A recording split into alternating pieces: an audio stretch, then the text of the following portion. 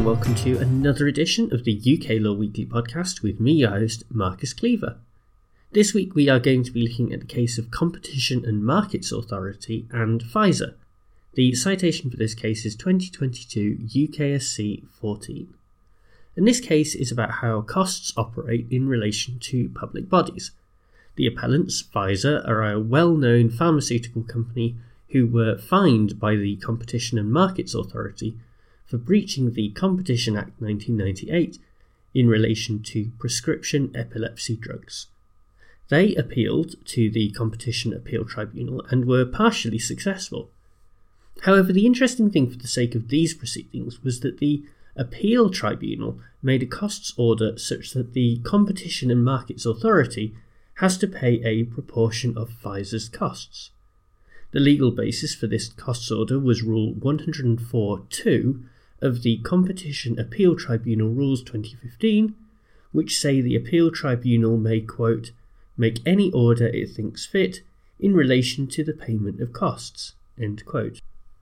The rule also outlines a variety of factors for the Appeal Tribunal to take into account when making a costs order, but importantly does not establish any particular starting point or presumption. The question of this costs ruling then went before the Court of Appeal, who set aside the order and held that there should be no costs order against the Competition and Markets Authority. The reasoning was that the Appeal Tribunal had ignored a general legal principle established in the case of Bradford Metropolitan District Council and Booth from the year 2000, that states that when there is no default position set out in the wording for applying costs orders, the starting point should be that no such order should be made against a public body when that body is either bringing or defending proceedings that relate to the exercise of its statutory function. The only time this principle from Booth should be departed from is when the public body has acted in an unreasonable way, but that was not the case here. Pfizer then appealed that verdict from the Court of Appeal to the Supreme Court, and that is where we pick things up. The justices held that there was no general rule that every public body should enjoy protection from costs orders whenever they lose a case. The point of Booth is that when a court or tribunal is considering the making of a costs award, an important factor to consider is the risk that there will be a so-called chilling effect on the conduct of the public body if costs are routinely made against them when they have acted in a reasonable fashion. Whether or not there is such a risk depends on the facts and circumstances of the public body in question, and the type of decision that it is defending. In other words, it shouldn't just be assumed that there is such a risk because a public body is acting in the public interest. Furthermore, in any given case, the court or tribunal in question is always best placed to assess if there is a chilling effect, although that is subject to the supervision of the appellate courts. In this case, the Competition Appeal Tribunal was best placed to assess this risk and applied the general rule that the tribunal uses when deciding appeals brought under the Competition Act 1998, which is that the unsuccessful party will pay the costs of the successful party, otherwise known as costs follow the event. The Supreme Court noted that this is a long-established starting point and reflects the discretion offered to the Appeal Tribunal. Another relevant factor is that the Competition and Markets Authority can set off any adverse costs order against the income it receives from fines it imposes on companies for breach of competition law.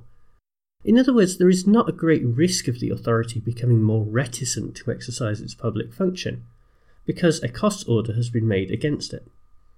In fact, costs follow the event works well in this context because it forces the public body to be disciplined in its approach to cases, instead of just handing out fines willy-nilly.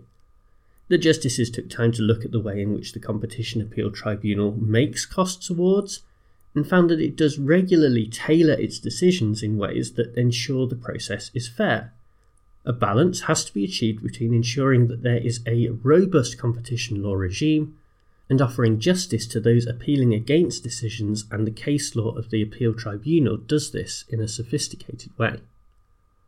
With this in mind, Pfizer's appeal was allowed, and the Appeal Tribunal was correct to apply an approach whereby costs follow the event. And I have to say that I am actually pleasantly surprised by the decision in this case.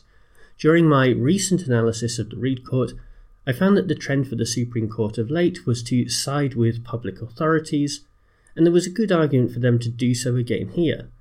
After all, these bodies spend a lot of time involved in litigation, and it is easy to predict that if they became subject to costs orders, then it would have the chilling effect described by Lady Rose in her lead judgment, whereby such bodies become loath to bring cases in the first place and therefore do not execute their public function.